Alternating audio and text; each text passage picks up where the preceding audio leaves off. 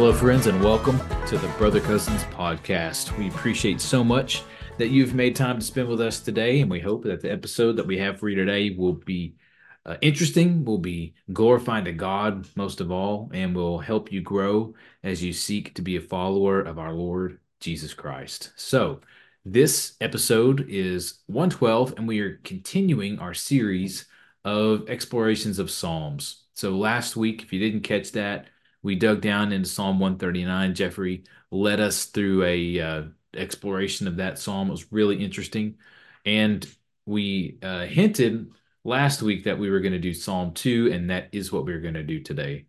So this is a psalm that is really near and dear to Jared's heart. Jared is going to kind of take the reins and walk us through this one, and Jeffrey and I are going to spout off what we think along the way. So, um, hang on for the ride, Jared. I really appreciate that you brought this psalm. There's so much here. It's beautiful. I mean, it's the second one in the book, so a lot of people have probably read it as they, after they memorized the first psalm. So I imagine this is going to be pretty familiar to a lot of our listeners. But how do you want to start? Do you want to tell us what got you interested in this psalm, or do you want to just start by reading the first verse and jumping in? I'd actually want to start with why I chose this one in particular. There All right. was a point last week where I wanted to bring this up, but I just decided I would use Psalm 2 to make this point, kind of piggybacking off of some stuff we talked about last week. And that is a perspective that the Psalms can give us.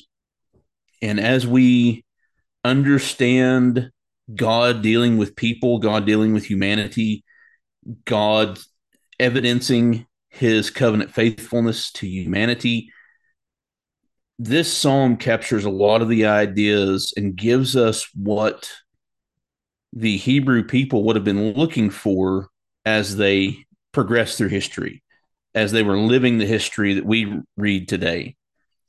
And one of the things that they looked for and the things they testified to over and over again in the Psalms was this coming kingdom and the judge, the king that would be the judge. And they had a very different perspective than we do. We often, especially within our fellowship, look at God as the judge in a criminal trial that's going to judge us and sentence us. They looked at God as in a civil suit where they were seeking damages against someone else and seeking justice against other people. That makes sense.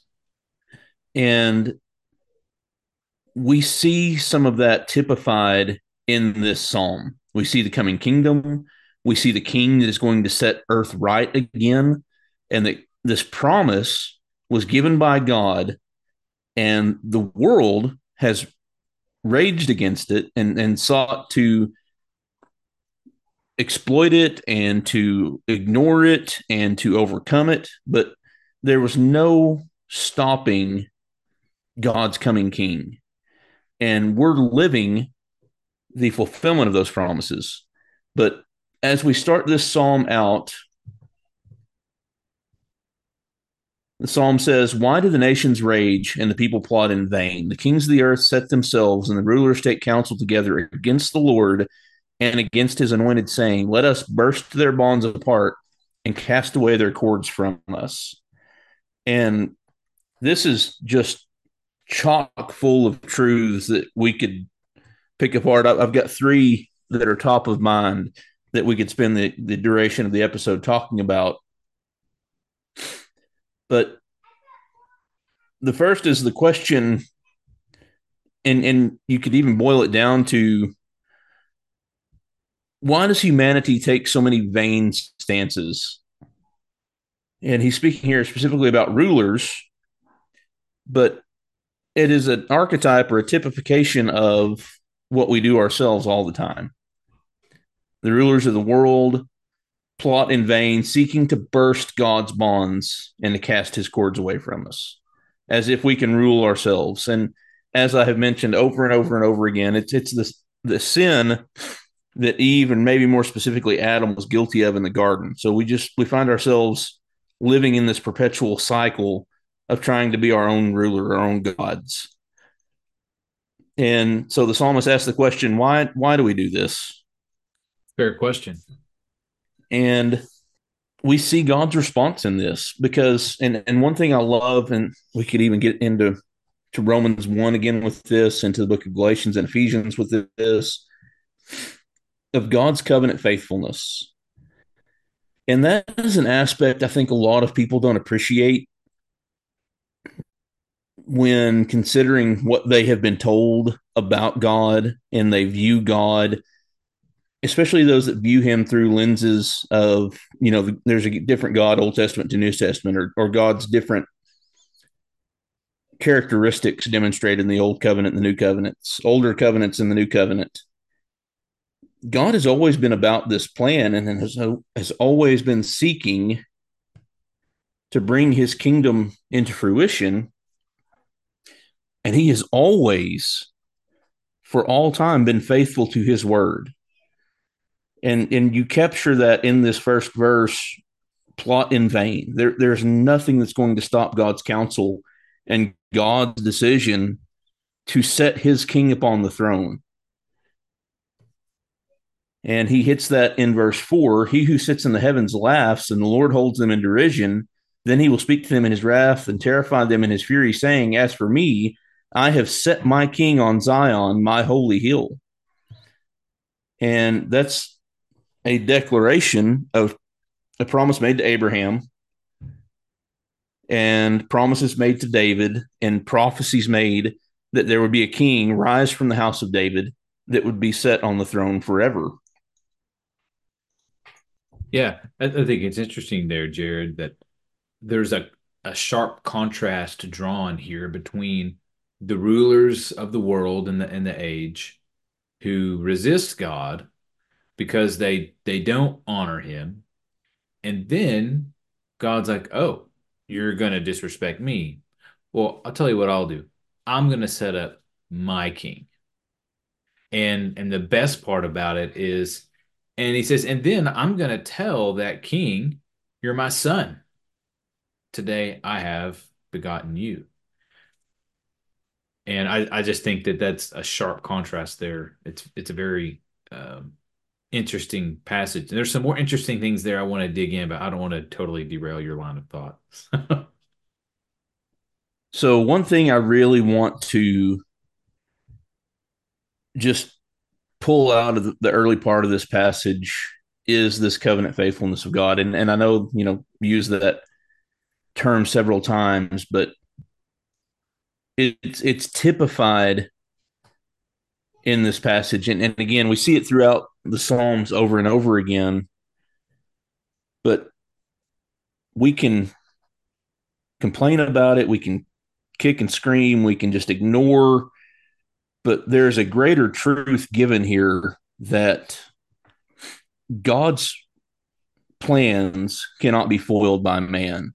And in the circles that I tend to read, one of those is Calvinism, and there's this seeming war between God's sovereignty and free moral agency of man.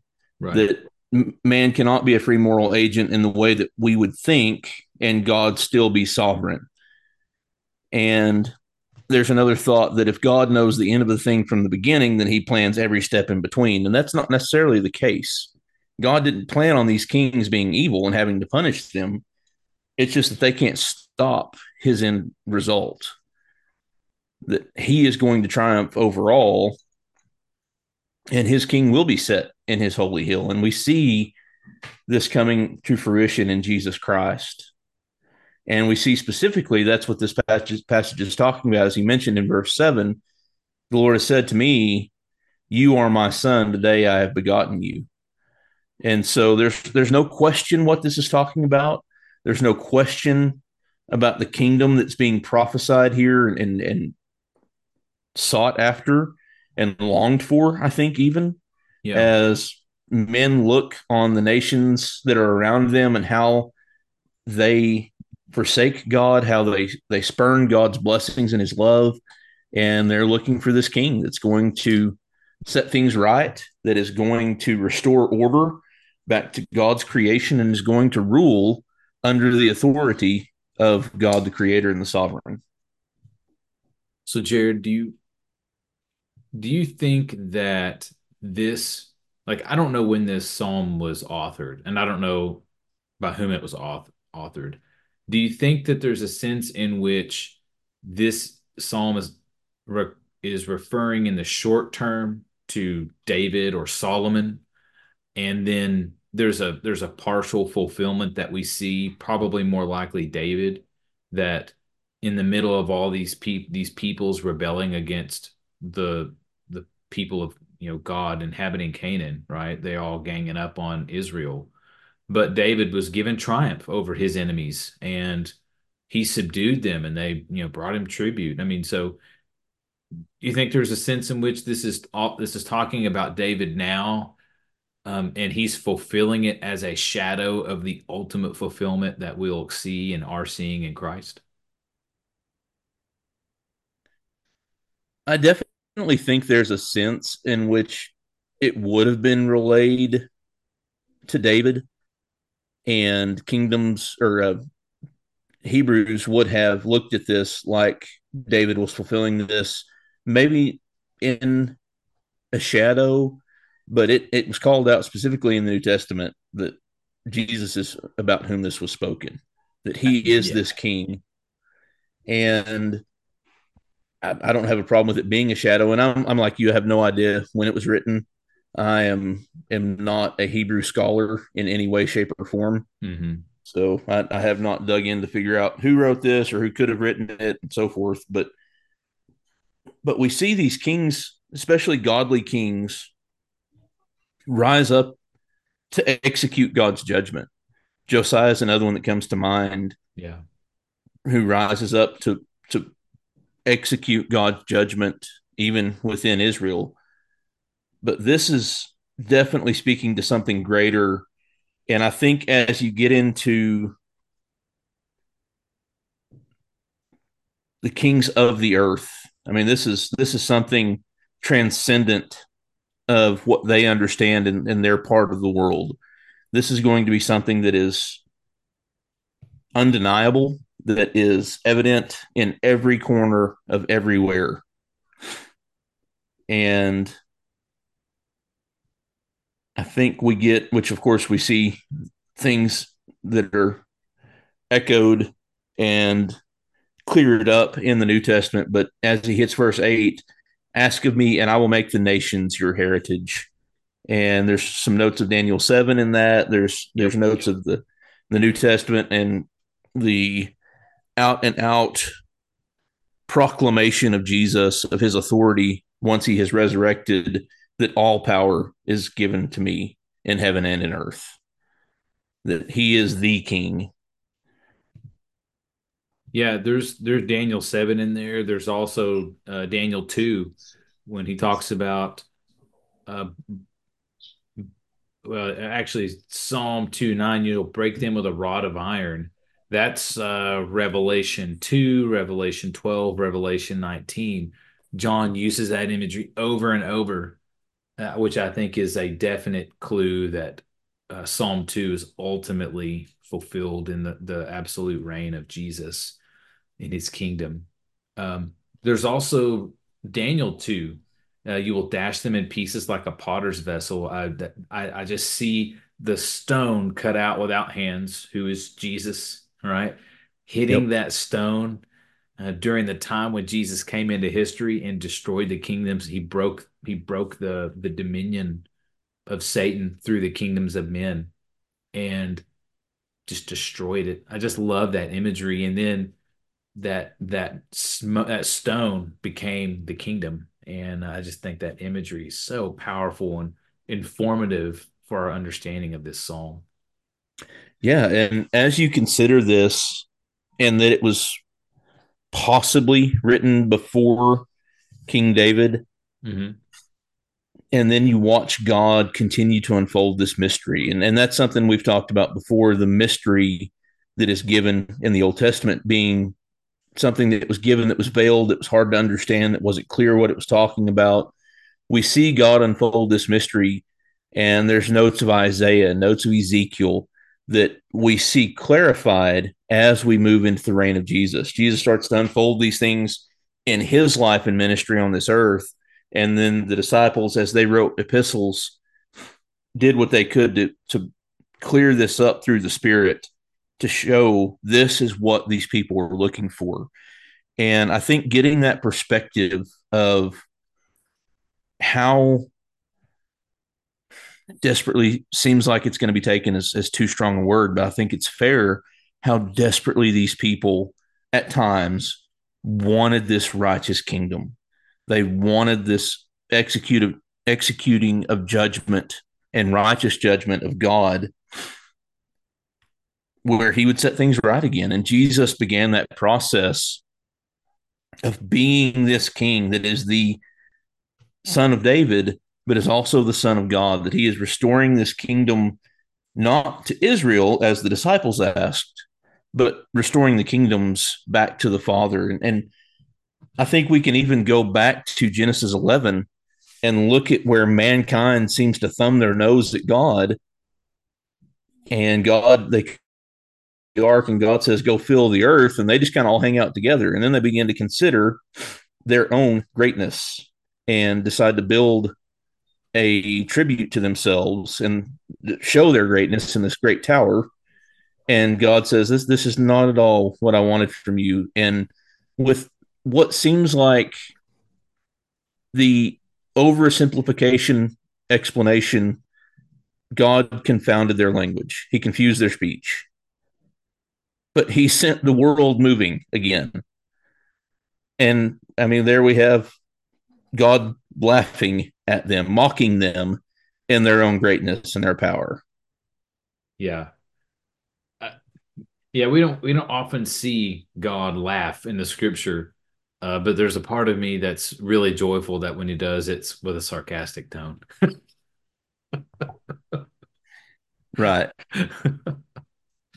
But we have notes of all of that. And then this king that God is setting up, the nations are his inheritance. And we have notes of rejoining the world, making this nation one nation. That the real and fulfilling e pluribus unum, right? Of many one. Christ rejoining and reclaiming all things back to the Father in himself. And doing that by breaking these kingdoms of oppression of men and of corrupted power.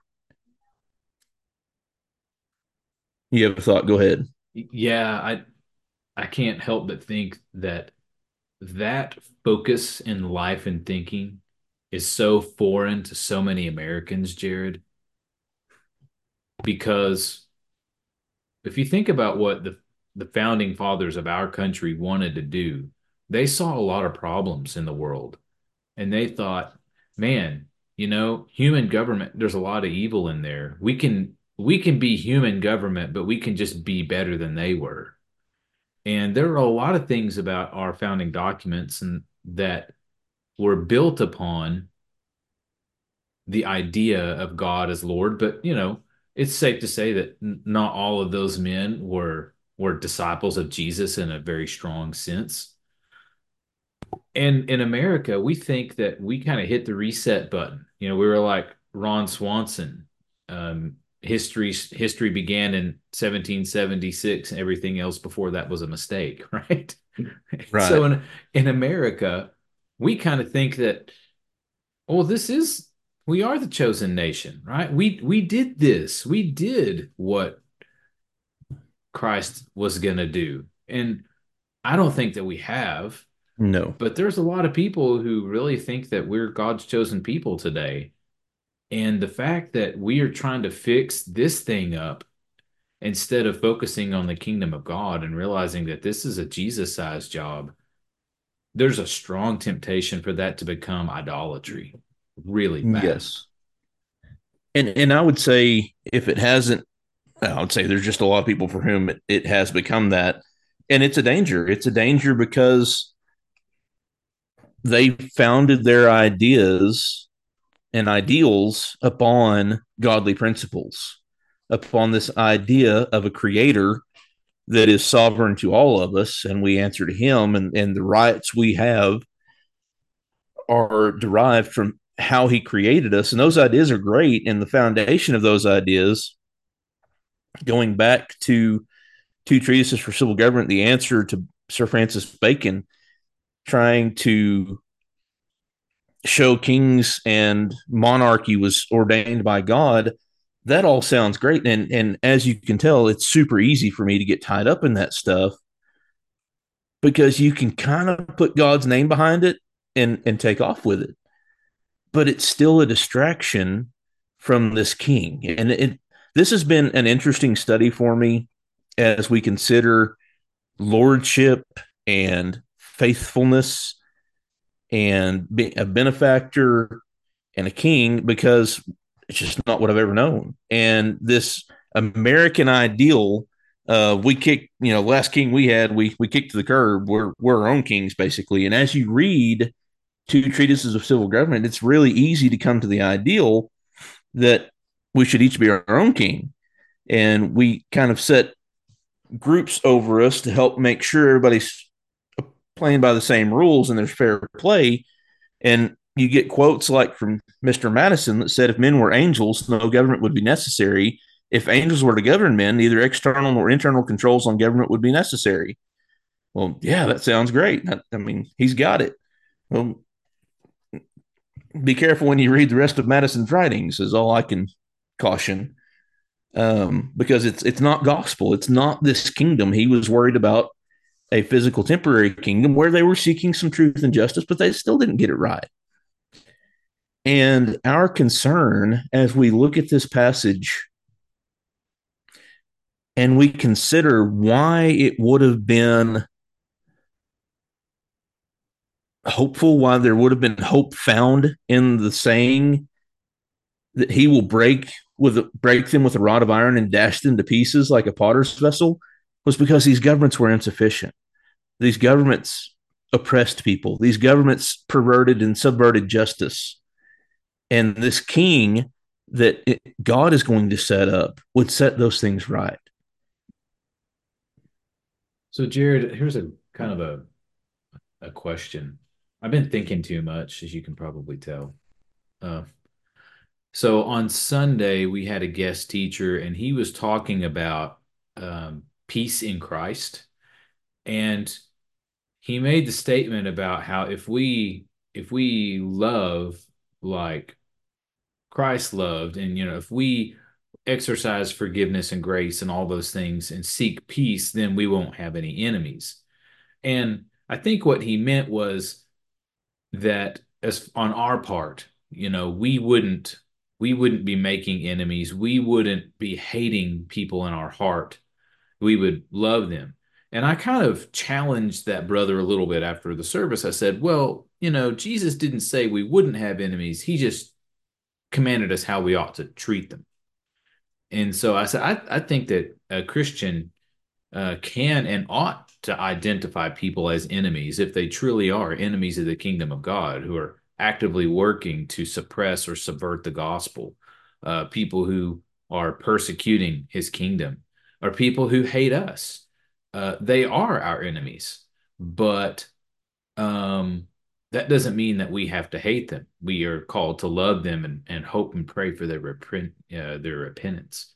So we had a discussion about, what does it look like for a Christian to have an enemy?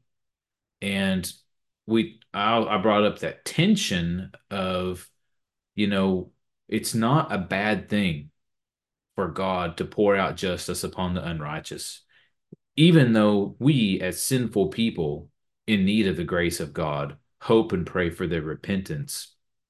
We understand that it's not bad if God does it. And so I think a lot of times we've been taught as Christians that we should not say, hey, they're going to get what's coming to them, and that's fair and just. We don't feel, I think, empowered to do that, especially if we look at the example of in the book of Revelation, the image that John saw of the martyrs that were beneath the throne who had been killed for the testimony of Jesus. They cried out to God saying, how long, O Lord, will you not avenge us, avenge our blood on those who dwell on the earth who were killed for the testimony of Jesus? So I think there's a tension there of us not wanting people to be lost.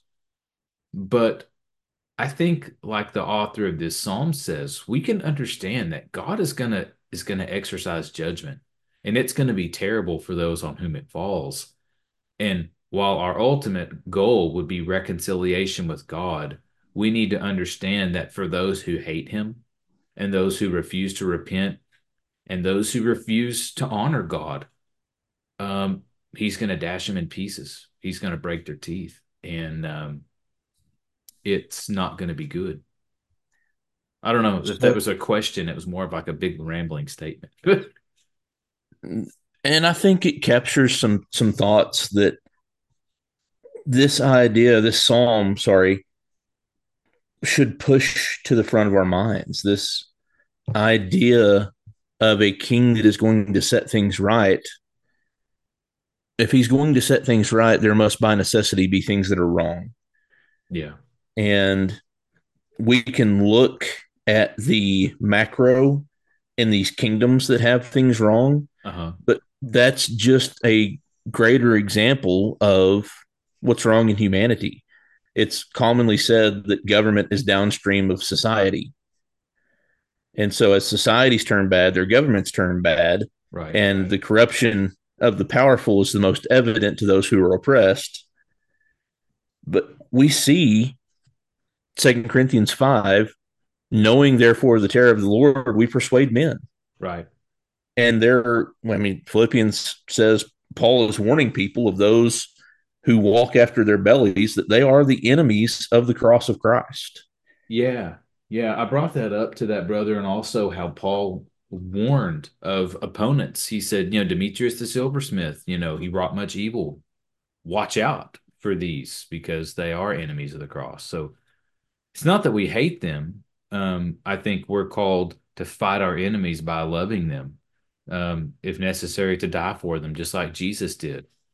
Um, but again, it is uncomfortable, I think, as us as Christians to think about having enemies and kind of being okay with the fact that yeah, we're an armed combatant in a grand war.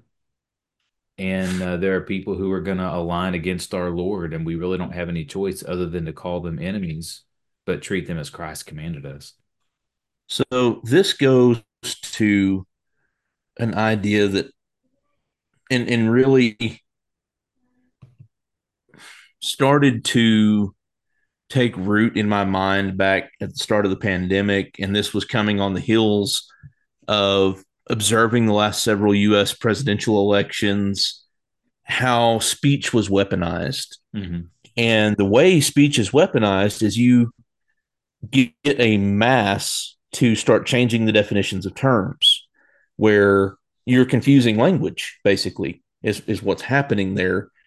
And the idea of love has been warped and twisted and changed, where you get this idea of quote unquote tough love when, and I think we've discussed on this on our podcast before, that I don't Yep. care for that term because love does what is necessary.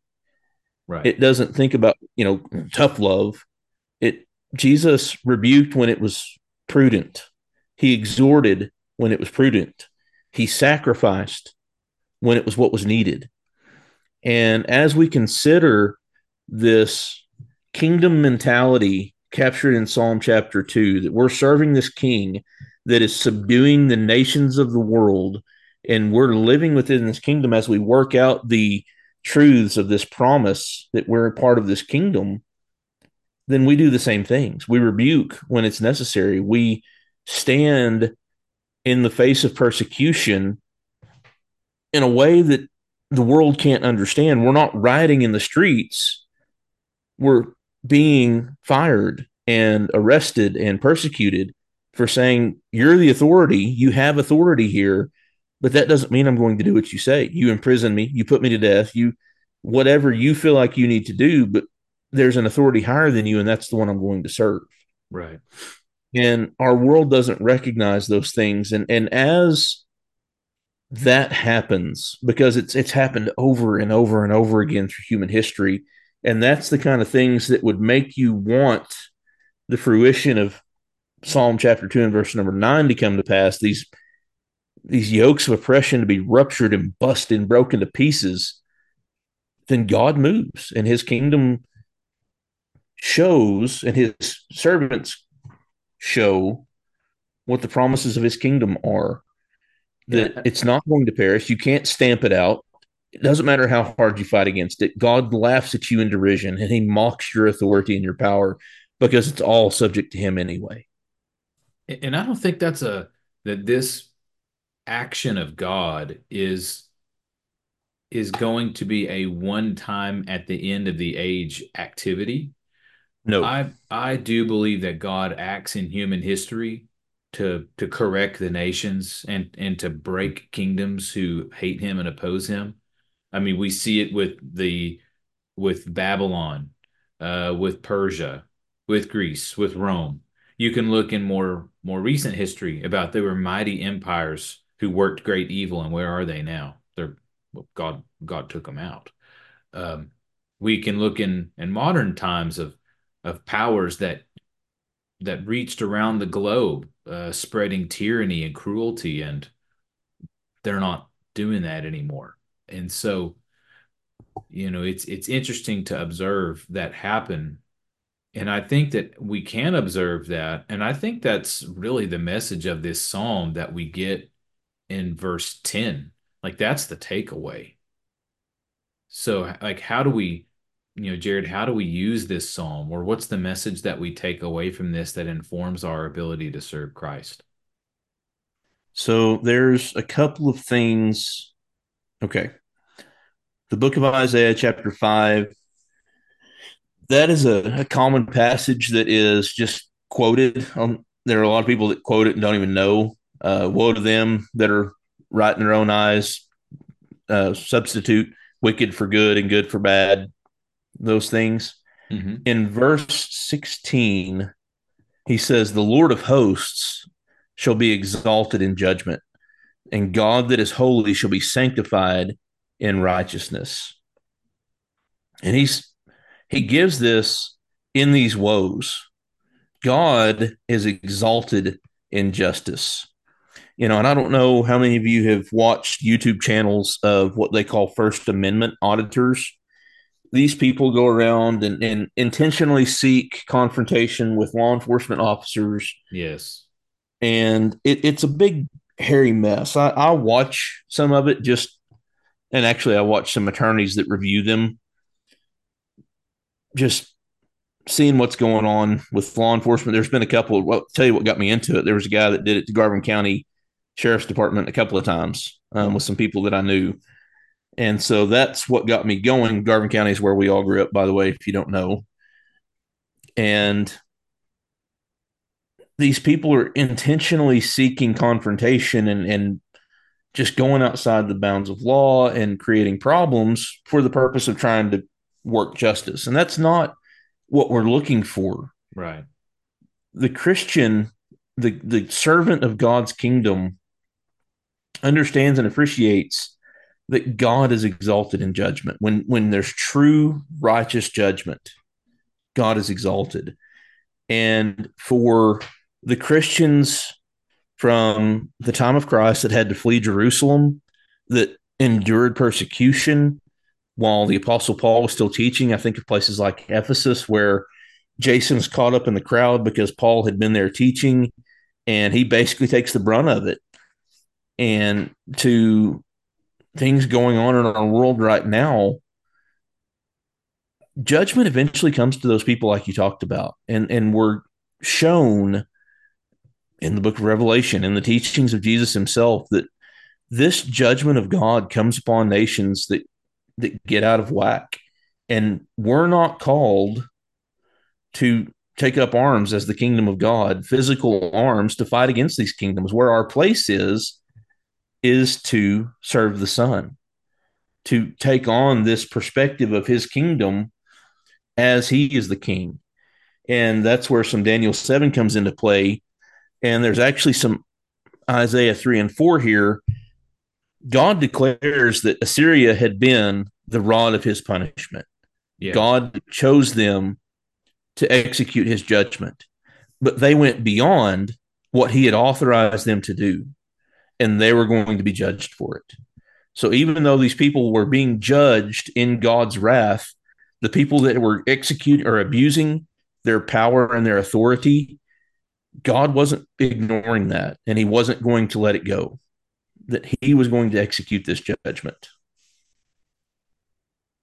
Yeah, Jared, to your point about like what are followers of Jesus supposed to do?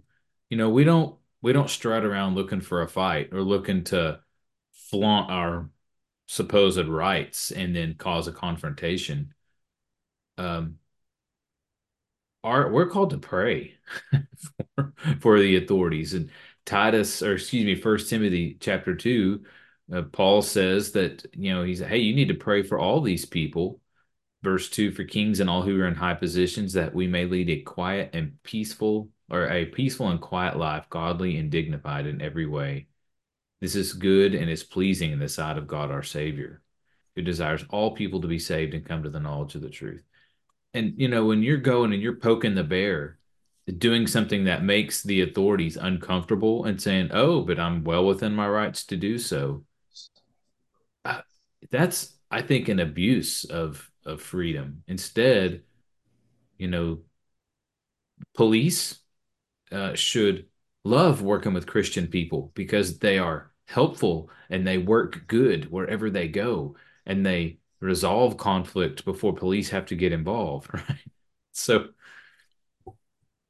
Well, I Yeah. think And that the one of the pieces here that you're hitting on, Christopher, without saying, is the principle of meekness. yeah, If you utilize the definition of meekness as strength under control, meaning you have the ability, but you have chosen to bring that into subjection and be wise in the way that you utilize it.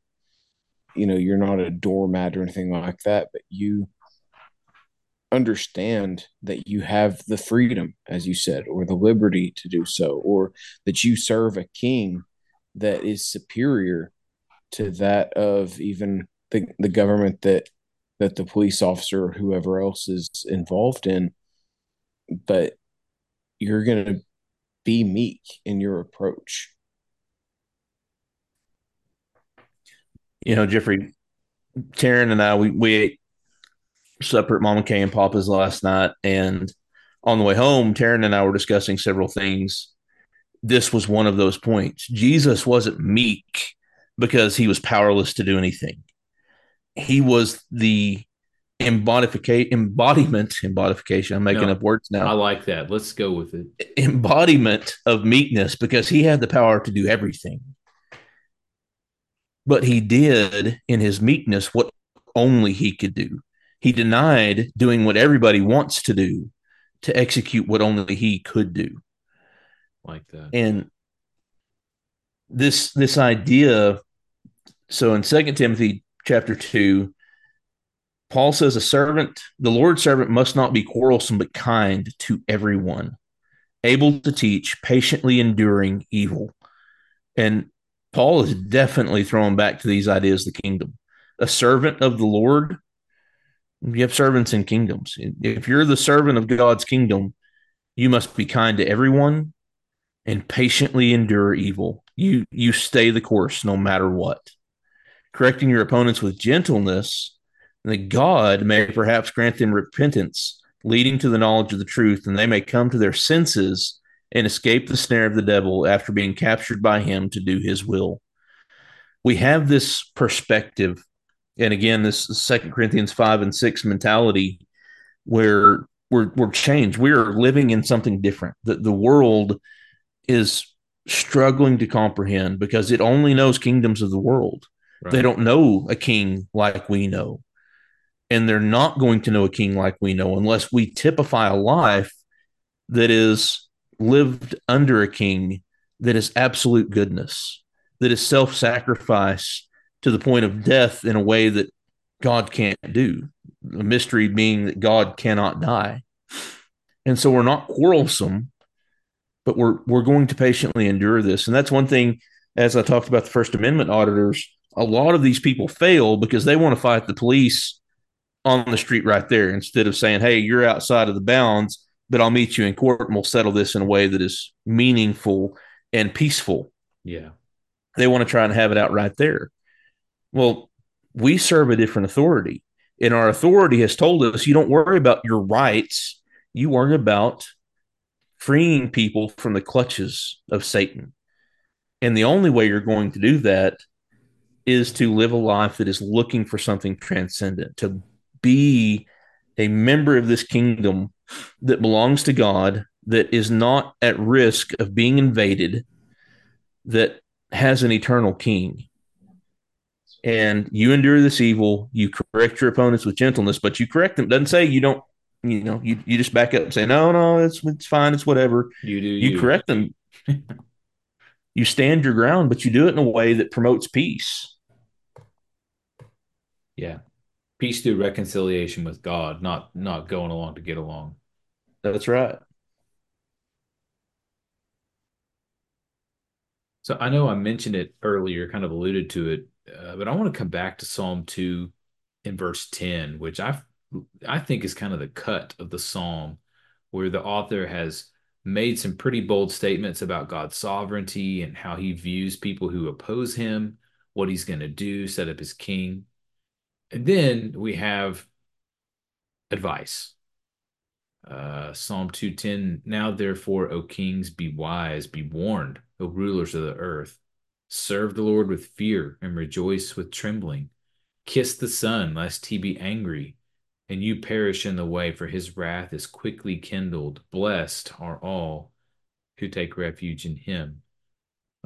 Serving the Lord and kissing the Son is the one that's referred to back in verse 7, the king that God set up. So I think the immediate, that's why I think that there is an immediate, if I could say, an application for those who would have resisted the kings of Israel. Hey, watch out. These are God's people. And you need to serve the Lord, and you need to respect the king that he sets up, because he's not going to tolerate the rebellion, and he will exercise judgment through this Son who will dash you in pieces. So it's an interesting conclusion that he gives to the contemporary audience here. Yeah, and there's, like we talked about in the last episode, there's always, not always, there is commonly transcendency in poetry. There's this meaning that can be applied immediately in immediate context, and then there's this meaning that can be drawn through the ages. And we especially see that in God's poetry because of his multi-layered and leveled wisdom that is just so much infinitely above our own.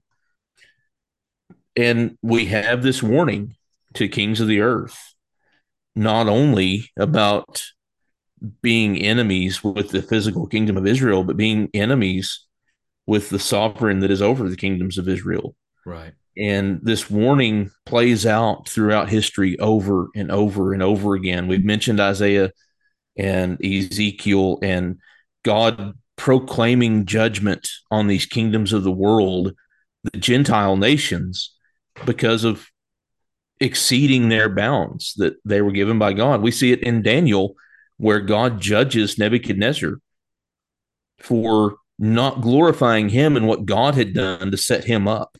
Right. And thinking himself more than he was. And so there's this warning that goes out from, if nothing else, from this psalm, and echoes through the world for time immemorial. And we actually see that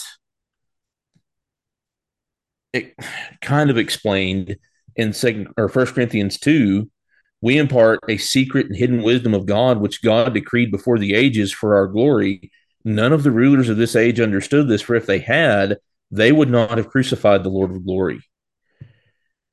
And so these rulers who refuse to acknowledge God's rulership, who refuse to acknowledge God's sovereignty and his authority, and the fact that their authority flows from him, are going to be judged.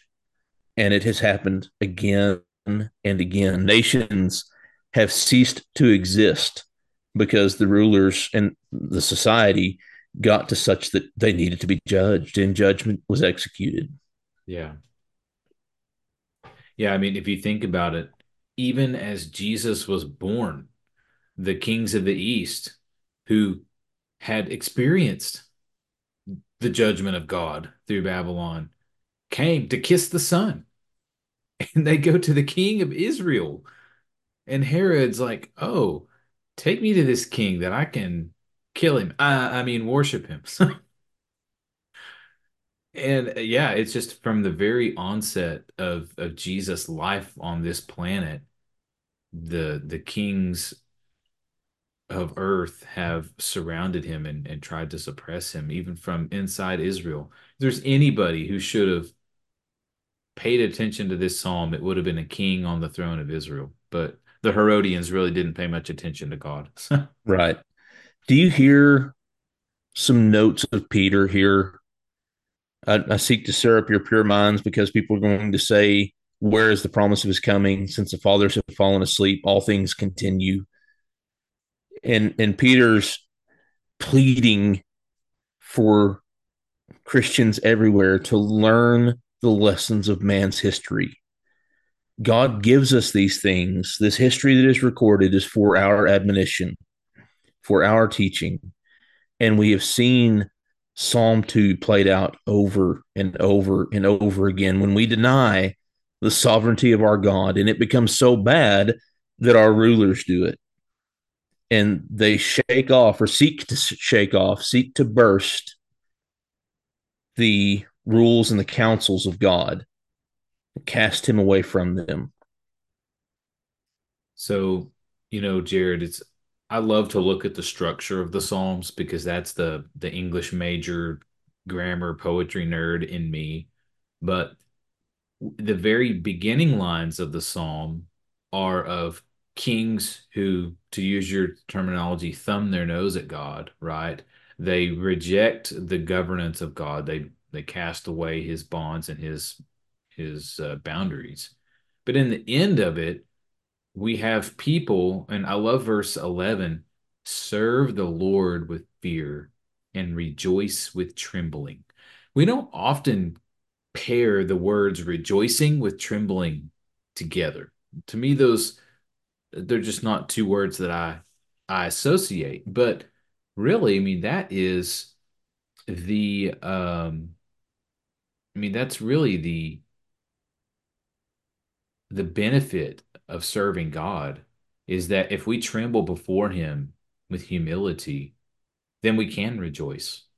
But if we bow up to God and reject his rulership, it's not going to be happy for us. And so I think that's a takeaway that I can get out of this for me is the path to rejoicing and peace is to be at peace with God and recognize his lordship.